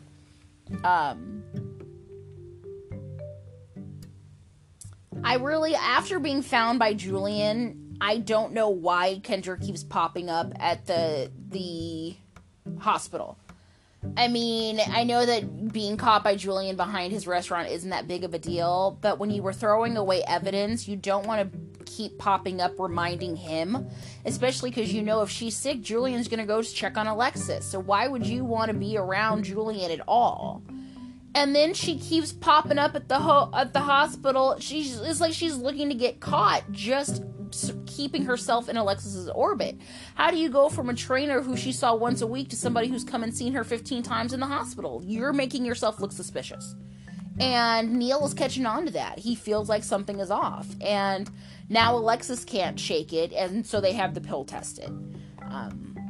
It's not going to come back as anything because that'd be too easy, but at least they're showing that they're having some questions about this random new person in their life. We talked before about how Joss and Cameron and they all got detention because of getting drunk at the school dance. And so it's just the four of them in this detention. And it's kind of like Breakfast Club-ish. They are all separated by a couple of desks from each other, and Dev's talking the whole time about how he shouldn't even be there, and he was a good kid, and he didn't do anything wrong, and Cam and Joss are apologizing, of course, and Cameron's feeling the worst of it, because he's like, Joss is even here because I'm here, they're here because they tried to help us, and Joss is like, hey dude, you may have had the liquor, but I'm the one who put it to my lips, you didn't force me to swallow, stop taking responsibility for me being here. And which is great. And then I like that, they kind of did a double commercial. I understand this is ABC. What they did was they did was it a Lay's potato chip or some potato chip commercial? with a Disney Plus commercial. Like, Joss is wearing a Disney Plus hat. They're all laying on their back in this little circle with the potato chips in between them, and they're all talking about their favorite flavors. And it was cute. It was two commercials in one. But what it did, it opened up for Dev to be really comfortable around Trina and Cameron, and he slips in his talking about his backstory. He messes up talking about the timeline of when his dad died and when things were happening in his life. And again, Trina and Cameron are not stupid. And they're like, "Are you even a Corbin? What are you talking about? What's going on?" And they kind of corner him. Beforehand, though, they're going around and everybody's talking about a secret. And Trina reveals that she had a DNA test done and she's a match with somebody in the city, and that she decided not to pursue it because they could have been crazy. And I'm like, thank you for revealing that you were the connection to Stella. You had to be. It's the only other black person on the freaking cast. It's not Andre. I knew it had to be Trina, who was their long-lost relative in town. I'm thinking either Curtis ended up having a love child, because Trina finally also mentioned a mother, which, thank gosh. I mean, why couldn't she just have two parents? Can we just break scenario? Can we just break, the stereotype that every black kid only got one of their parents with them? Can we please say that she had two parents who lived in one household, who had her back and were teaching her about art? Why it gotta be it's just her and her mom? And if you're gonna say that, can it be that her dad is in the armed forces, is off doing something, travels for work, something, and not just have her be a single mom? I just hope that they. But anyway, I'm glad that they said it's Stella. But then I wonder, who in the hell is in London? Because if she told them that she didn't want to pursue it, how did anybody know to reach out to her to say that they were her relative and that they wanted to meet her? Who the hell is in London? Who's Stella? Stella's about to go back to these people. Oh. Do they have another set of family?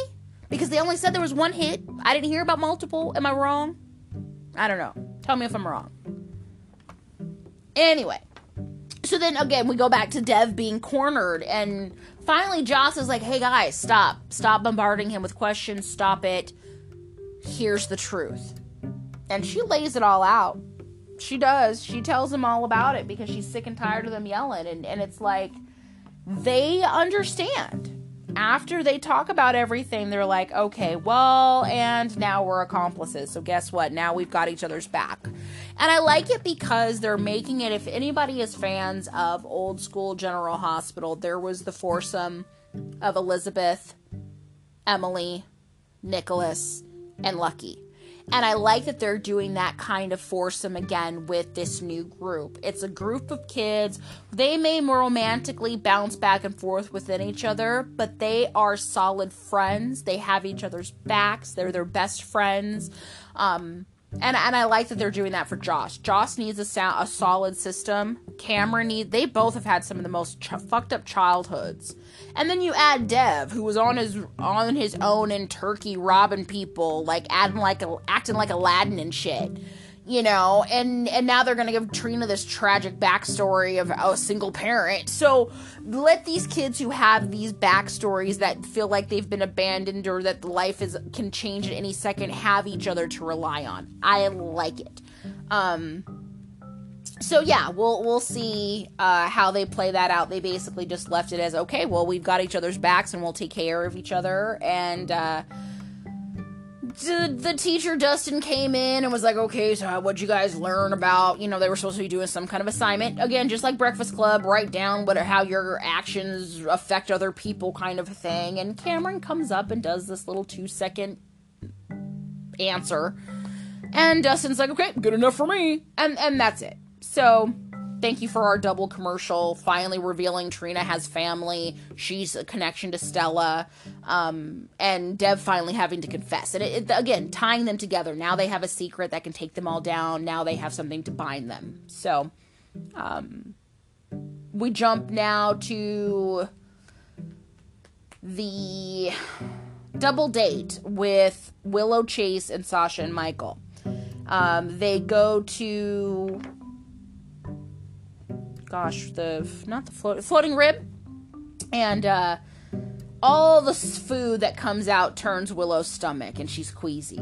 And she's like, I've been playing with kids, I'm just gonna get up and go wash my hands. And she's in there for a little while, and Sasha comes in to check on her, and she's like, are you okay?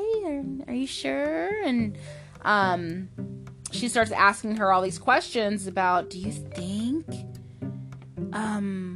I noticed that club soda, and Willow stops her and is like, don't say it out loud. I don't want it. I'm late. I can't be pregnant. I don't know what to do. Back at the table, Chase and Michael are talking about Nell being pregnant, because Chase, again, just found out that he's an uncle. So he's talking about, Finn being a dad now, and Michael's comparing it and talking about how even though he hated Nell, the thought of being a father changed him so much. And, Willow goes, they go back to the bathroom, and Willow's talking about how she forgot her birth control a couple of times, and how she's still shocked. And I'm like, if you forgot your birth control and you've already been pregnant, why are you shocked? Just duh. Sasha basically says, be honest with Chase, he deserves it, and when Michael's asking Chase, what do you feel about being a father, he gets cut off. So you don't get to hear what his reaction would be to being a dad, as Willow's going, oh my god, I might be pregnant. So it's, again, dun dun dun. So now we go to GH, and Brooklyn meets up with Lucas at the hospital. She encourages him to not work on Thanksgiving. She understands that he, doesn't want to be around Brad, that they've been fighting, and he thinks that by volunteering for Thanksgiving, everything, they can have some time apart, and it's kind of sticking it to Brad, too, letting him know that he doesn't even want to be around him. He'd rather work, and, Michael goes to Brad's house, and he picks up Wiley / Jonah, and he's like, "Are you sure you don't want to come over for Thanksgiving? I think I know why you don't want to go." And Brad's like, "You do?" And he's like, "Yeah, because you stood up for Nell in court, and my parents are mad. You told them that you did it. You didn't like their reaction. So now you think that you can't come to Thanksgiving, and I don't want you to feel that way. I want you to feel like you are welcome. You had your reasons, whatever they may be, but this is a holiday. You should be with your son." And Brad's like, no, just go ahead. I feel like I'm getting the flu. I don't want anybody to be sick. That's not the reason why I'm coming. I don't want your parents to be mad. You're right, but no, I'm just gonna stay. So so he goes and he takes Wiley / Jonah over to Sonny's house, and then Brad sits down and he calls Britt to say happy Thanksgiving and how he misses her and that he's really happy that she got her medical license back. Which woot woot! I'm hoping that means she'll be coming back to the canvas, please, because I love them together. But he basically is just like, I miss you, I love you, I hope you come home soon, or we talk soon. And, then we go to Hayden. And, again, now, she was completely tricked by Nick. So now she goes to say goodbye to Violet, because now she thinks she has to leave. She brought her all of her favorite toys and tells her how much she loves her, and they take this cute little picture, and Hayden, you can just tell she's dying inside, and she tells Violet that even if she's not there, she loves her and to never forget that. And Violet's finally like, okay, can I go play now? And she's like, of course, baby, you go play. And she hides a letter in her backpack, and she kind of kisses her head and leaves. And Finn catches her right before Hayden can walk out of the door, and he sees how upset she is, and he's like, "Are you okay?" Excuse me. And she's like, "Yeah, I'm fine. I just miss my baby. Blah blah blah." And he asks her if with Violet staying the night, if they can have a long morning the next day. Because he just wants to spend more time with her. And she's like, absolutely. He promises he's going to take really good care of her. And she's like, I know you will. And she leaves, and she, of course, back against the door crying. Like, My baby. I love my baby alone. But so, right, and then they cut to the quote-unquote kidnapper coming back and talking to Nick about, hey, didn't I do a good job? Aren't you proud of me? And Nick gives him a fucking bonus. Okay, again, how do you give a guy a bonus when you're stealing credit cards to pay for Vans? I don't understand. I just don't get it. I don't get it. Okay. So now we jump to Julian and Neil. Alexis had realized, I guess, let me go back. Neil and Alexis are Alexis is about to check out of the hospital. And Kendra comes. And it's like, oh, I can't wait for us to start working together again, blah, blah, blah. And Neil is just straight up cold to her. And Alexis is like, hey, can you go check on that paperwork, Neil? And he's like, You okay? You sure? And she's like, yeah, go ahead. And Kendra's like, I don't think he likes me. Is it just me? He seems really cold. And Alexis is like, don't worry about it. Hey, I wanted to get that, more of that protein stuff. What's the website? I want to order it myself. And Kendra's like, you don't trust me? What's going on? And she's like, no, honey, I was almost poisoned. I just want, I'm being very cautious about what I put in my body. I just want to make sure I'm the one ordering it, factory seal. And Kendra's like, oh, of course, yeah, as soon as I get home, I'll text it to you. And she's like, okay, sweet, bye. And Kendra leaves. She walks out the door, and you can tell she, turns, and she's smiling, and then 2 seconds later, her face is stone cold, she was sick of holding that smile on her face because she hates Alexis so much. So Alexis kind of just turns her head, and they go to another scene. Well, when they come back, it's again Neil and Julian. Well, Neil goes to the hotel, back to the hospital room, and he sees that Alexis is gone. He goes to the front desk, and they're like, she just checked herself out. And that's when Julian comes up, and he's like, what's going on? And he's like, well, Alexis just checked herself out, blah, blah, blah. And they start comparing notes with regards to the rat poison, and they're like, Julian, as soon as Neil says that he's suspicious of Kendra, then Julian puts together that he saw her behind the restaurant and the dead rat, and then that's when he's like, the dead rat, well, the rat poison, and what's her name, and let's do a web search on her, and they look at her up, and I think it's just hilarious. They go online, and they find that Julian is the one who finds this bit of information, because I guess that Neil didn't scroll down far enough in her bio to find out that she had gone to high school there. So they go to the class website and they post about, do you know this girl? And they post her picture. And while this is going on, Alexis is following Kendra. And she follows her from the hospital to the cemetery. And she sees Kendra laying flowers on a grave and saying that she loves her brother. And as she leaves, Alexis goes over, of course, and she moves the flowers, and she has that moment of panic on her face, and she sees that it's Kiefer's name on the grave, and then she gets knocked out. It's like, oh, shit. Oh, god dang. Okay. She comes to in the back of Kendra's car after Kendra had injected her with a paralytic, so she's stuck, only her eyes can move. And Kendra sits there and does the Dr. Evil explanation of her evil plan. She insert the mustache twirl as she's talking about how she's gonna, take Alexis down for hurting her brother, for killing her.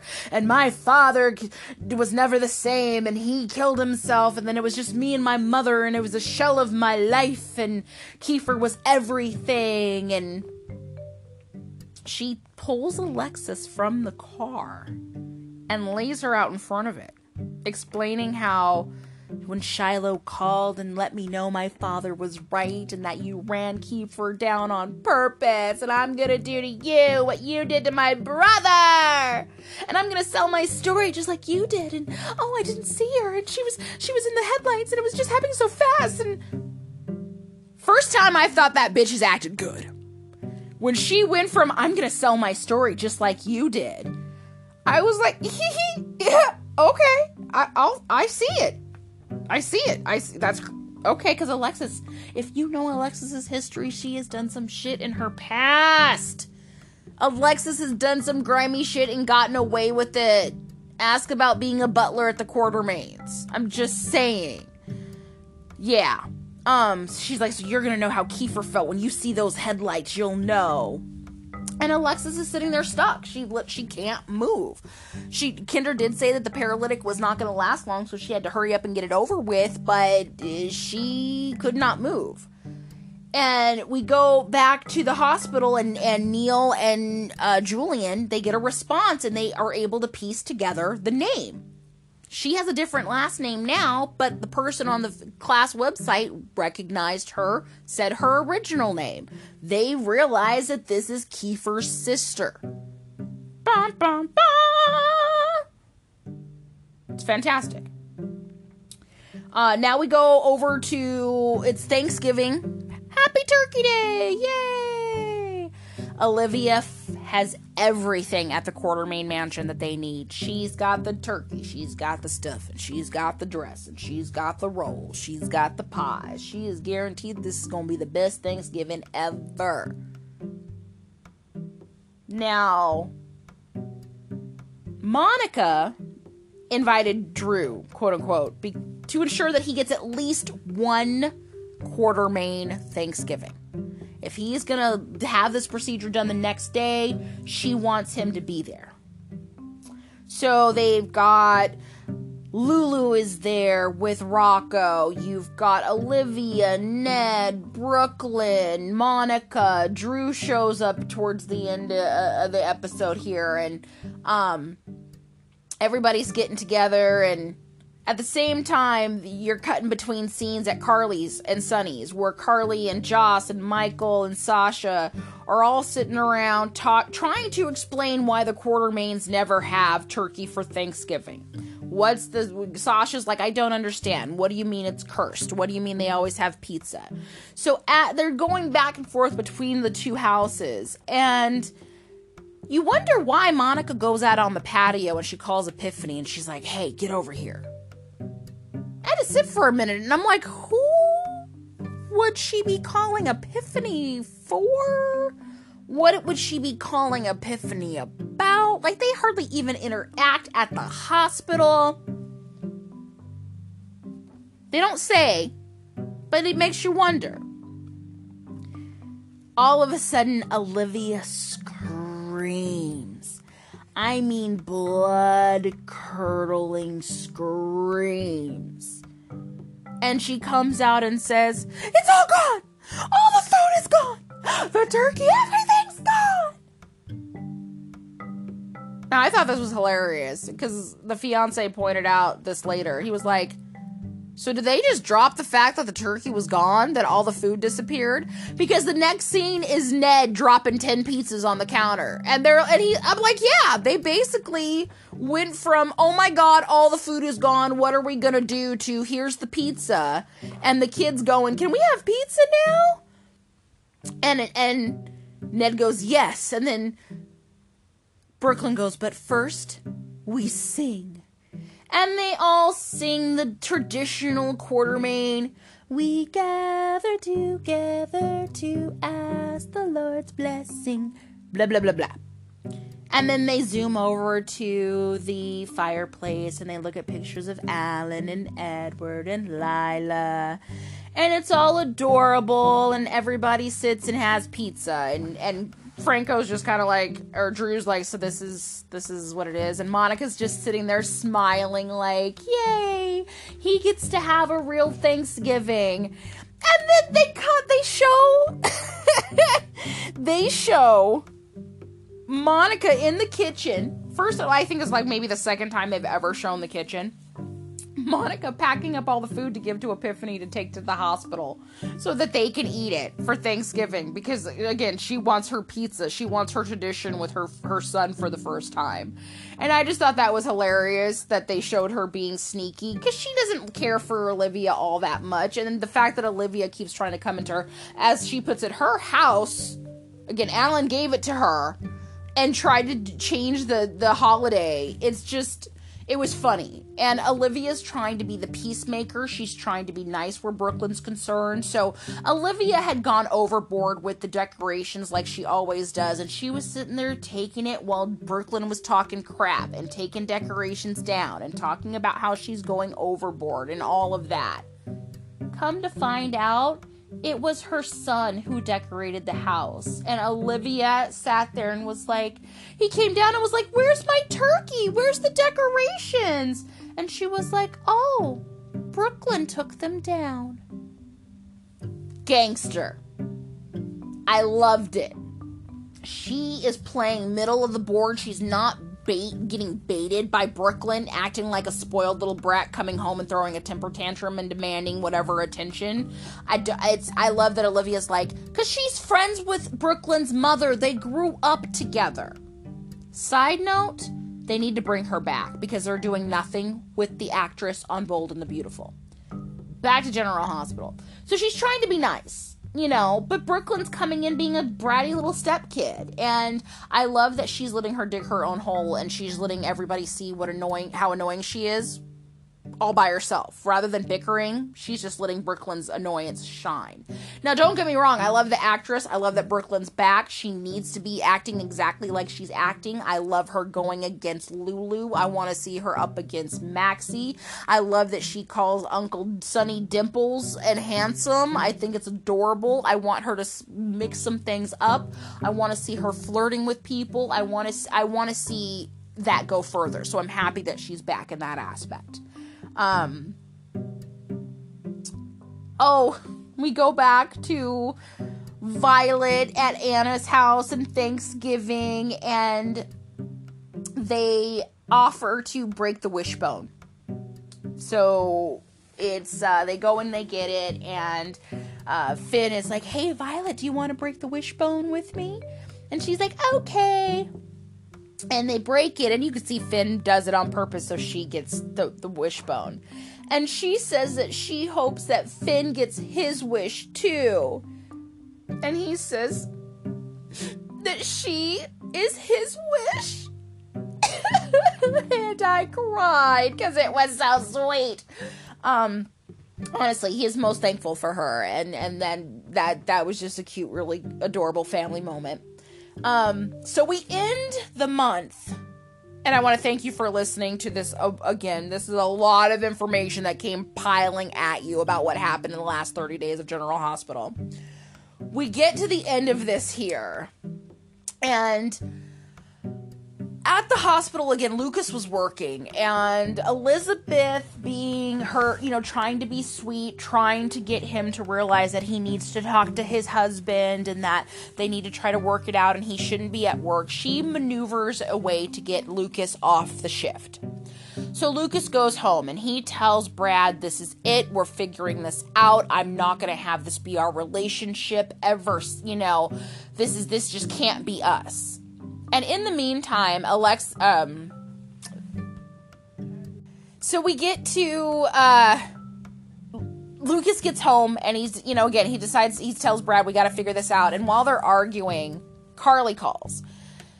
Because during Carly's Thanksgiving with Sonny, Mike was there and he was in a bad way. And he knocked over the table, knocked food over. Sonny ended up taking him back to the retirement home, and he's really depressed. So she calls Lucas and is like, hey, we're trying to keep things upbeat. If you could please come, we'd really appreciate it. Sonny really needs his family circling around him right now. So Lucas is like, absolutely, sis, I'll be there. He tells Brad, I don't care what's going on. We're going to Thanksgiving at my sister's house right now. My family, which is your family, needs us. So Brad's like, well, okay, I guess, okay, fine, we'll go. Now, Julian has decided that he is going to take matters in his own hands. And after Michael had come to get Jonah / Wiley / Jonah, he knew that Lucas was at work. He saw that the baby was safe. So he got out and decided to cut Brad's brakes. Motherfucker. And this, honestly, I've never seen anyone depicted on TV cutting somebody's brakes and bringing the wire back with them. So he does that. He comes back to the car, drops the wire down, and he thinks he's wrapping up loose ends. He figures that Brad he won't allow the whole fake cheating on him story to go out. He tried to pull Julian in and record the conversation and make Lucas not want Julian in his life anymore. So Julian's like, this is it. I'm done. Brad's gotta go. Not realizing that his son was going to come home. So Lucas goes, do you want to drive or am I going to drive? Lucas ends up driving. They're driving down the road. They're still arguing. He's like, I can't take this anymore. Ever since we got the baby, you've acted different. This is more than just parent paranoia. What's going on? I'm sick of this. You know, I decided to have a child with you, and you're making it to where it's different than what I expected. I don't want this for our child. You need to tell me what's going on. And Brad finally confesses. He finally fucking tells Lucas, while they're driving, that their baby is dead, the baby that they have is not Wiley, and that it is Michael and Nels. This is the exact moment that Kendra has laid Alexis out in front of her vehicle, and she's decided to back up so she can really get some mileage going before she hits Alexis. She wants some speed. Now, Lucas is screaming at this point because he can't stop the car. He doesn't even get a chance to have a reaction to finding out that his son isn't his son, because he went to tap the brakes and was like, the car won't stop. At the moment that Kendra's revving forward and they T-bone. From what it looks like they T-bone her. That's how Friday ends. The last Friday of November. Now, spoilers from this point forward. Again, you can never tell if this stuff is actually going to be true or not, but the word is on the street that the third person from General Hospital has been let go. First, we had a bye-bye to Miss Kim. Now we have the exit of Miss Hayden. And now we've got Brad is supposed to be the next one out. Will he or won't he? He posted something with regards to a Chris Evans quote about the whole 7 years of playing a character and how fun it's been, blah, blah, blah, indicating that this may be the end. There's also been word that he's not the one who gets mostly hurt, that Lucas is supposed to be the one that is supposed to be in a coma, and that Carly hopefully is going to be reaching out to Dr. Monroe to come in since all their neurosurgeons are gone. Robin and Patrick are in California, so they have to bring somebody in. It's supposed to be a guest star of having Monroe back, so we'll see. I hope they kill off Brad. I don't care if they put him in a coma for a while and, you know, whatever. I just want the character gone for a minute. I just personally don't like the actor's mouth. It annoys me. And the character himself annoys the shit out of me, so he can definitely take a break. I would not be upset. Other spoilers again. Sasha ends up convincing Willow to take a pregnancy test. I don't know how much of a spoiler that is, other than just obvious thought of the story progression. They are trying to make Sasha and Willow more besties, which I do like, because I have heard that they possibly could do a twinish kind of situation with Nina's kids, and that they both could be. But we'll see if that actually plays out. Who knows? And then coming up in the first week of December, we've got Curtis and Jordan celebrating their anniversary, which is lackluster, like their entire relationship, and I truly don't care that much. So again, that wraps up the November sweeps review, November 1st from November 30th. I truly appreciate, again, you guys being patient with me while I waited to get this out. Again, I told you, the holiday kicked my butt. There was so much cooking to be done and cleaning and organizing. The fact I got anything out, I'm proud it's only December 4th and this is coming out. So, thank you for your patience. I will try to get something out soon, in the next week or two. Again, I'm going to try to get the GH ones out every 2 weeks now that the sweeps are done. And, again, with Christmas coming up, I have taken some time off of work. So hopefully that will not affect the podcasting schedule. I still hope to get something out every week to 2 weeks for you guys. And if not, I will send something out to let you know if something's going to happen. So again, I want to thank you so much for listening to the GH review and just to me in general. You know, I thank you for being interested in whatever the hell Melody may talk about. And Melody may talk about whatever the fuck she wants next time, because that's apparently what I like to do. So thank you for listening. Have a great one.